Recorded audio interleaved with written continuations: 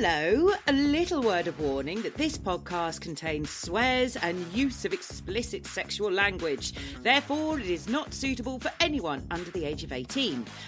Or anyone who thinks that swinging is done in a park. I'm ahead of the game.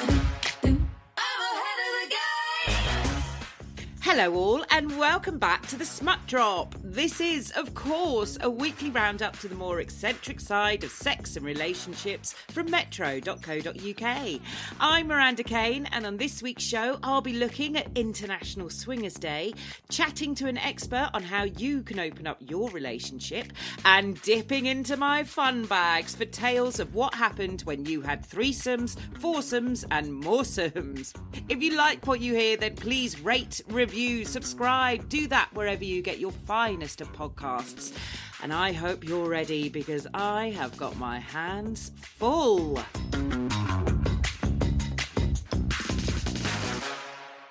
Hello, listeners. Well, you may have noticed that today I am talking about all things being open. Open minds, open hearts, open relationships, and, open legs. That is because the second Saturday in August represents International Swingers Day. So, this is a day which started off amongst local swingers but has become a weekend to host parties, conventions and celebrations of all kinds of people within the non-monogamous lifestyle. It was promoted by a thing called Lifestyle magazine back in the day, and this was a magazine that celebrated all things swingers, and I recently saw a copy of it from 2003, and let me tell you, you can smell the pampas grass and the baby oil oozing off it. It's brilliant. And one of the features I loved was a very practical guide on how a single man can conduct himself in a swingers club.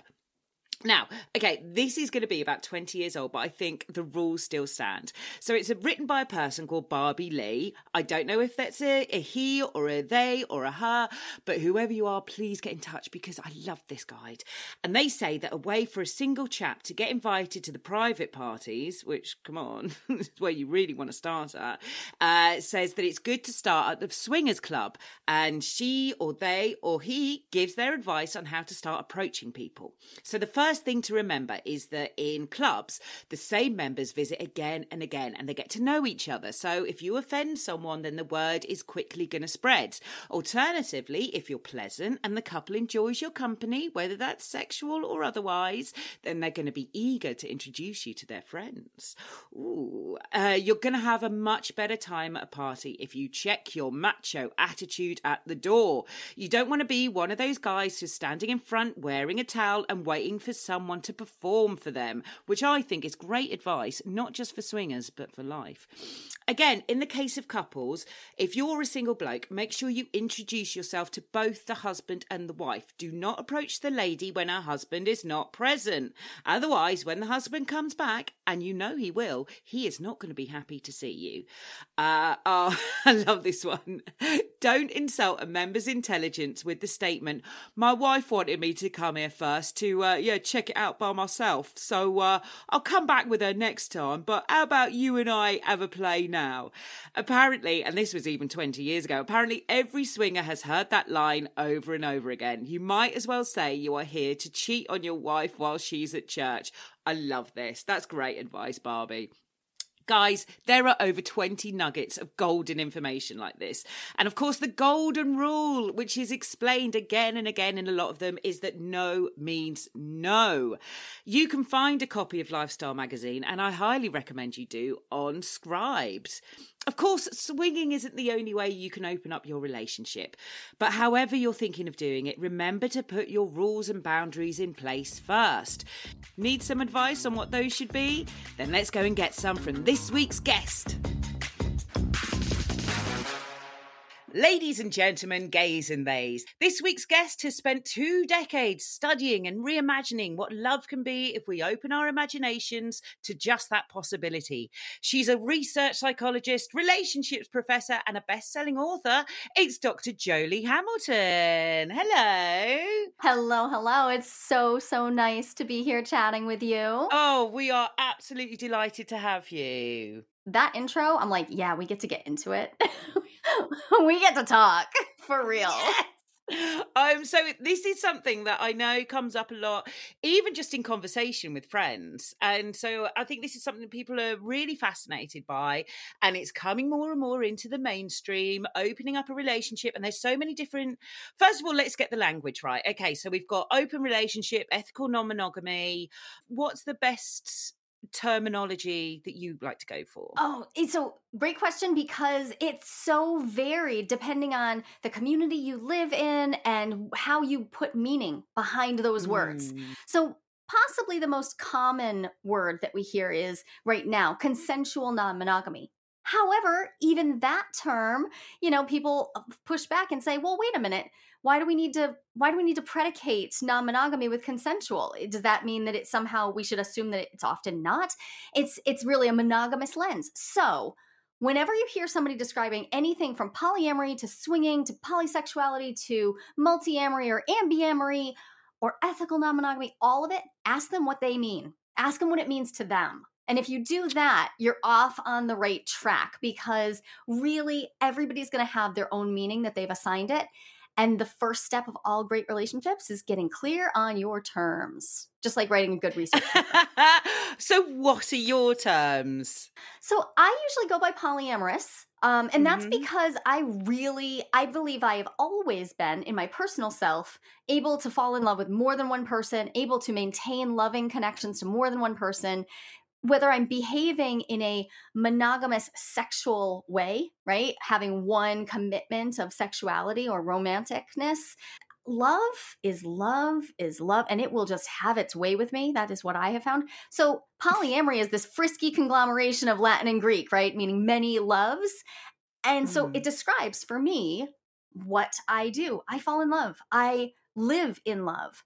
And for other people, something that's more formal, something like ethical non-monogamy or consensual non-monogamy, helps them say, I'm open and we need to really define our terms, because those are big umbrellas, right? So it really is person to person, but I'm a polyamorous person.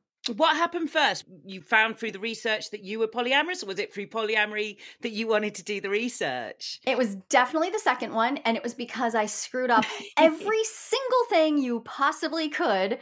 Oh yeah, every single thing. I teach this, I write on it. I am a qualitative researcher. I do interpretative phenomenological analysis on jealousy and polyamory and monogamy, because I screwed it up in every way. And so I went to the books. Because it was a disaster, I needed help. We didn't have podcasts like this doing like great shows encapsulating big ideas. So yeah, I got, 3, almost 4 now. I'm on my last class for my 4th psychology degree. And I'm also a certified sex educator. And all of that was in the aim of understanding how to do these complex relationships better. Yeah. And what I found is all relationships deserve to be better. So it really doesn't matter to me anymore. Now I'm relationship agnostic. But the mess came first for me, then the research. What's relationship agnostic? I have to ask. That means I really believe that relationships can and should be built by and for the people that are in them.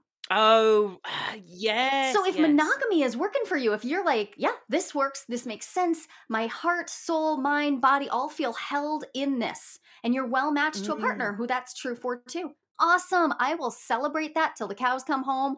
But if you want something more, I also want to be available for that. I want to be available for the conversation that says, what happens if you explore beyond? Because I really believe everybody is creating a unique version of relationship.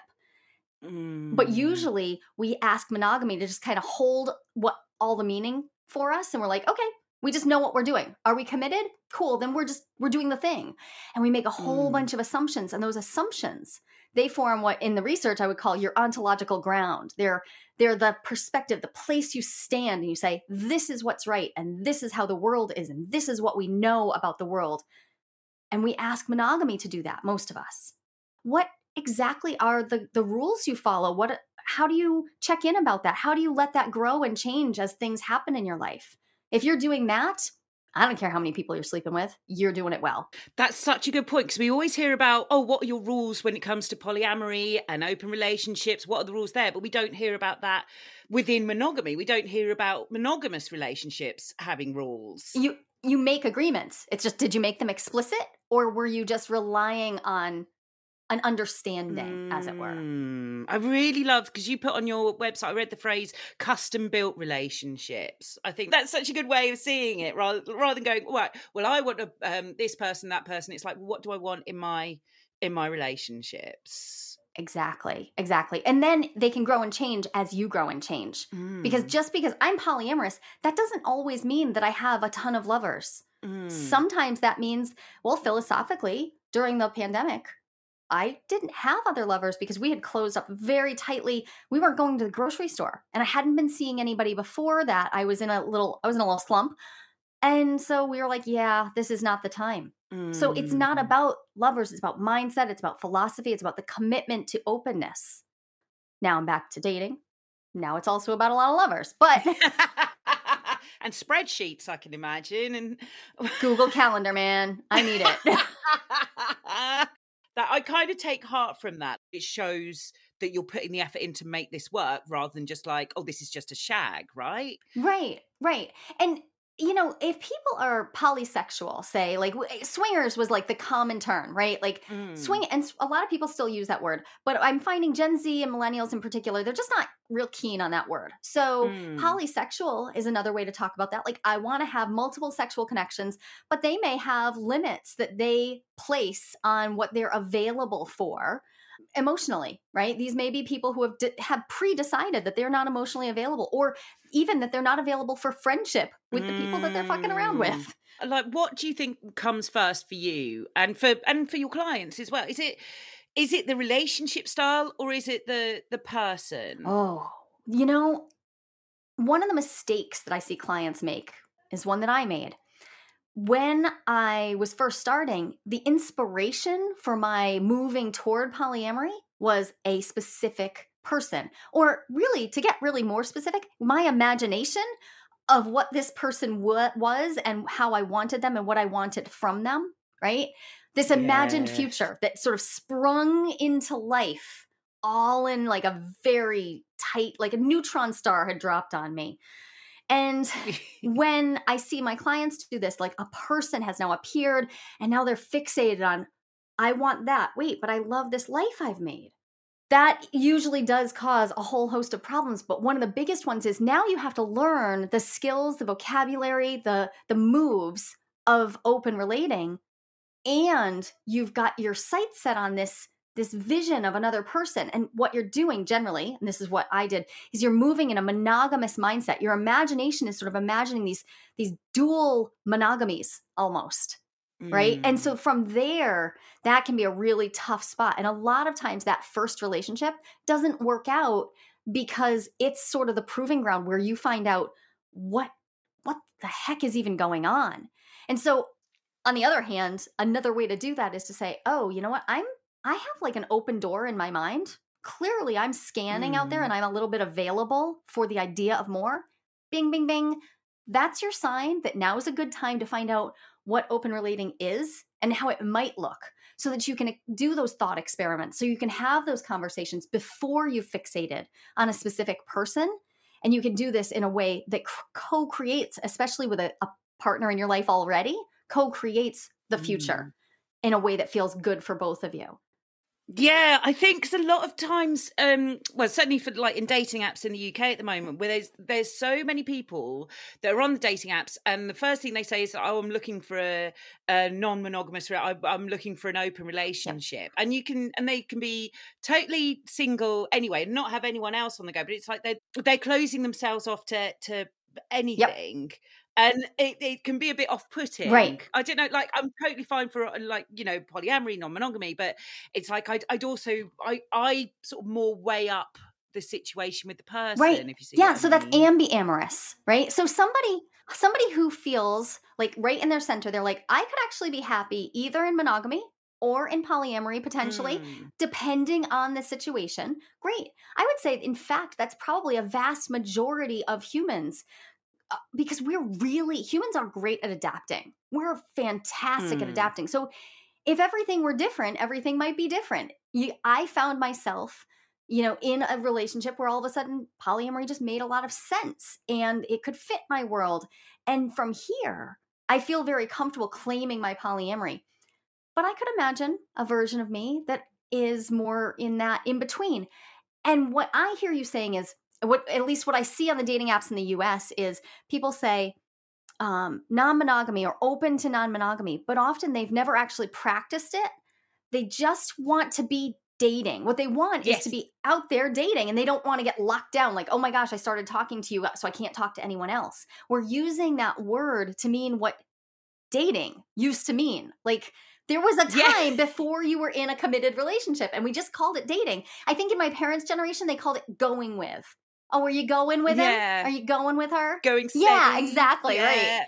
And we could just call that dating. You're allowed to date more than one person. It's after the define the relationship talk where the guidelines about what do you do with other people? Where are you exclusive? But we're skipping that. And it might be just that really we're asking an algorithm to do the work that conversations used to do. Oh, that is such a good point, isn't it? All the algorithms and everything. Well, let's start with the conversation. So let's start with, how would someone, if someone's in a relationship already, I think this must be the most burning question of all. So if you're in a relationship and you want to open it up, where do you start the conversation? Yeah. So the unique road in, it's going to be a little different for everyone, but what I'm seeing be very successful for people is starting early in the process with exposure to a podcast, a film representation, or even a salacious story in the news, starting conversations from the position of like, wow, this open relating thing is like, it's everywhere right now. And starting the conversation with, I'm finding myself curious. I don't know that that's something I want, but could we talk about talking about it? Could we talk about like what that even is and just start to learn about it together? Not because I necessarily want to open yet. I don't even know what that is, but wow, I just keep finding my attention is pulled into these stories. And I don't want that to come along and give us a gut punch in our relationship. Could we just start talking about this?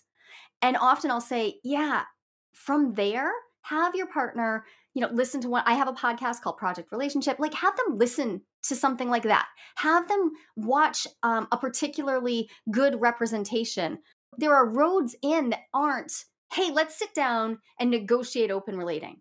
You can start really from the imagination into like, well, what if we explored this together? In fact, that's my favorite time. I think of myself as somebody who sells parachutes. And I like to talk to people while they're down on the ground, looking at a variety of planes that they might consider getting into and they might consider jumping out of. What happens is a lot of people don't ever talk to somebody out in the world, like talk to a therapist, a coach, until they've already jumped out of a plane with no parachute and they have no idea what's going on. And by then it's too late. It's not ideal. Staring at the ground, coming towards them. Fast. I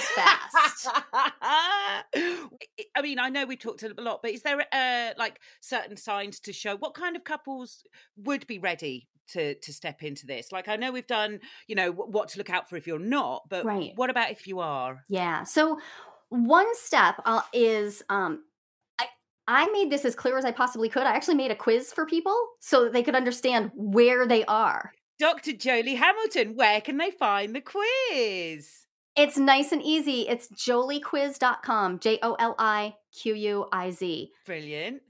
I designed it out of my research because what I noticed is people assume that I'm going to try to tell them, yes, everyone can be polyamorous. Everybody should jump in. This is the best way to relate. Not my jam. Some people aren't in a good spot for a lot of those reasons we talked about, but some people just, they don't want it. And the quiz can actually help you determine if you could do this happily, or if you have other foundational pieces of your relationship that would be better places for you to spend your energy. Everybody has just so much energy to spend every day. Where are you going to spend your energy? So in the quiz, it's just 10 questions, but it just walks you through a bunch of questions that will help me understand and then help you understand. Yeah, where should I spend that energy? one of the things to look out for is, am I committed to growth? Because if I am, then anything is possible, even if I am in the middle of one of those major life transitions. I certainly was when I started. I was absolutely in the middle of 2 big life transitions.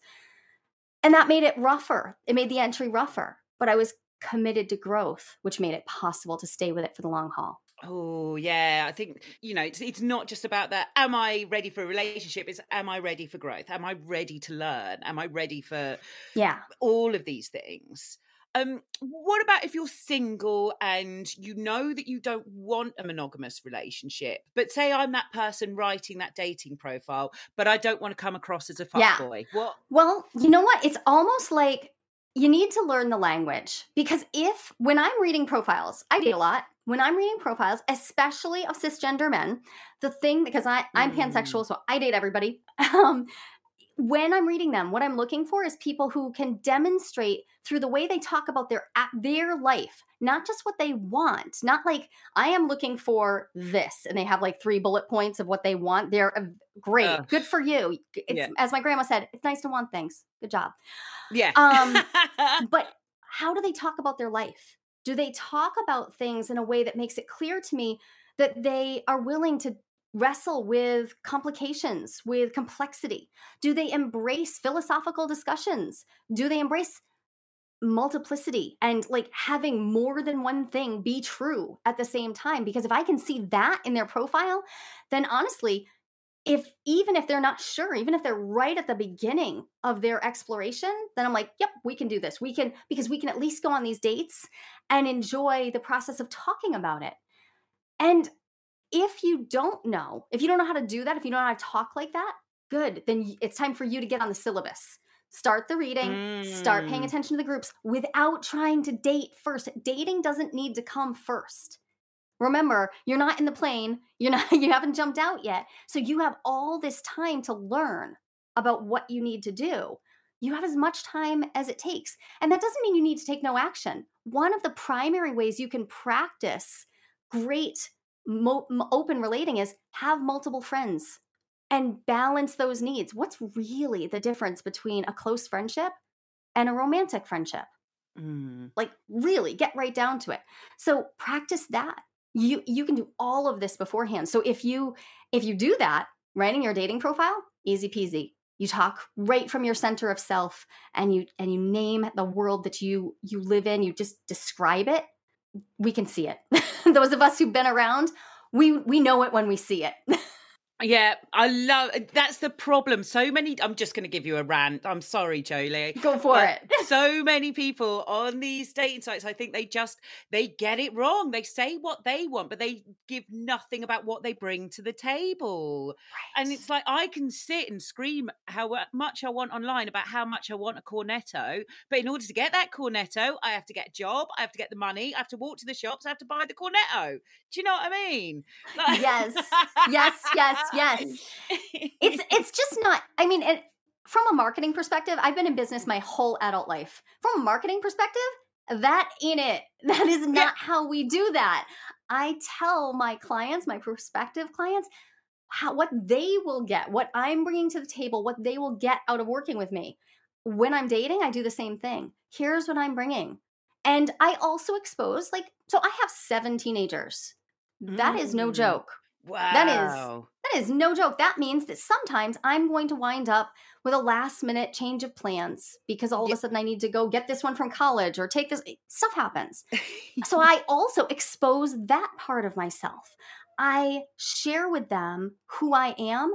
And for some people, that's perfect. Like I have had people respond with, wow, you aren't actually as available as what I'm used to. I'm used to women wanting all of it. I'm not available for that. I have a really full life. Yeah. So some people are like, awesome. That's amazing. That's perfect. That's exactly what I'm looking for. So it's about being vulnerable enough to actually show what you bring to the table and trusting that the universe really will deliver people who are well fit for you, because that's it. That's all it takes. You're not going to get what you want unless you know what you want. Right. And you make yourself the person who is the answer to that. Yeah. I've spent years becoming this person. And now it's Yeah. easy to attract the people that I want because I put the work into myself. I could keep on going, but I'm going to have to wrap it. If there was a mantra, if someone's thinking about this and you had one rule that you could skywrite, you could put on a t-shirt and pop on a badge, what would it be? This is it. This is my North Star. It is what guides my relationship. It is what guides my anchor partnership, especially, and it's the one that I introduce to people. It's this. I am committed to your growth and to my growth more than I'm committed to my temporary comfort. Brilliant. You've thought about that one, haven't you? That's on Little bit. that's on a bumper Yeah. sticker. Yeah. That's the thing.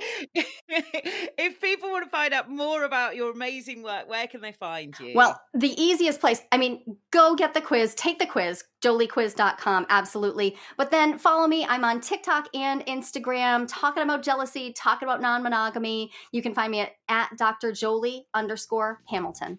Brilliant. Thank you so much for joining me today. That was amazing. Thank you. Thank you. Dr. Joli Hamilton there. Oh my God. So look, I know people in polyamorous relationships. I know people in non-monogamous relationships. And no matter how much I learn, there is still something new. And going through Dr. Joli there, like she was still blowing my mind with new things, new facts, new ways to come at it, new things to think about. And I love what she was saying about it's about your growth. And if you're not willing to learn about that, then maybe you're not ready for one of these kind of relationships. But if you are, then absolutely good luck. And I think it's something that I'm so pleased to see is coming into the mainstream. And I really am glad that you're listening to this because hopefully you're learning something from it. And maybe it's because you want to try your own ethical non-monogamy or your own polyamorous relationship. And if you are, you can go and find more from Dr. Joli. It's spelled Joli Hamilton. And she's got her own podcast and everything. All right, let's move on to our listener stories. Last week, I asked you to send me your stories of what happened when you opened your relationships to threesomes, foursomes, and moresomes. And what a dip into the fun bags it's been. Paul from Enfield, who I love that he's just signed it off with who he is and where he's from. Absolutely no anonymity needed in this one. He emailed to say, I was at a house party for New Year's Eve when I was a lot younger. I took a load of drugs and started chatting to two gorgeous women. One was single and one had a boyfriend, but they all invited me for a foursome in the room upstairs. But it turned out I'd taken a bit too much of the old Colombian talc. Colombian talc. And I couldn't get it up. Oh, gutted. He said he's never had the opportunity again and still thinks about what could have been. There you go, kids. Don't do drugs. Now, someone who does wish to remain anonymous slid into my DMs on Instagram to say I'm part of a polycule. Ooh. Now, if you don't know, polycule is where you might have a boyfriend, a girlfriend. They might have their own boyfriends and girlfriends. So lots of different partners and all in one kind of nice little polycule, really. Anyway, Anonymous says, I'm part of a polycule and it's been life-changing. Maybe it's because I'm neurodivergent, but I really enjoy having different partners I can go to for different feelings, adventures and emotions. Jealousy still hits me hard sometimes, but I know I just have to put my big girl pants on and talk to them about it to navigate our way through it. But it's been great for my self-confidence and my mental health. Highly recommend. Oh, I love that. I love that after what we've been talking about, that someone is still saying, yeah, jealousy, you can say, you can be in this polycule, you can be in whatever relationship you want to be, but jealousy is still going to be something that you need to navigate your way through. Oh, and Vicky with an I, she's contacted me on Twitter to say, a date took me to a well-known sauna in Kentish Town once. I know the one. And she says, I loved it because I was getting all of the attention. He didn't talk to me after that. Sometimes the worst thing about getting what you want is getting what you always wanted, isn't it? Oh dear. Well, Vicky, I'm glad you had a fun time. Next week, I'm going to be chatting to an expert who helps middle-aged men discover their desirability. Because, let's face it, if anyone needs a little help in the desirability apartment.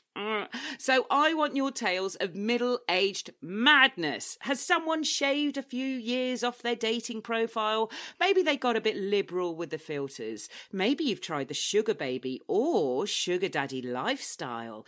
Tell me all about it. Slide into my DMs. Just look out for Miranda Kane on Twitter, TikTok and Instagram, or email smutdrop@metro.co.uk. And remember, you can always send me a voice note. We love those too. And if you want to hear the ones we love, remember to keep subscribing to the Smut Drop podcast. I've been Miranda Kane. Smut Drop was produced by Pineapple Audio Production for metro.co.uk. If you're enjoying this weekly money shot in the ears, then please leave me a nice review. In the meantime, I'm going to be back to prick up your ears next week.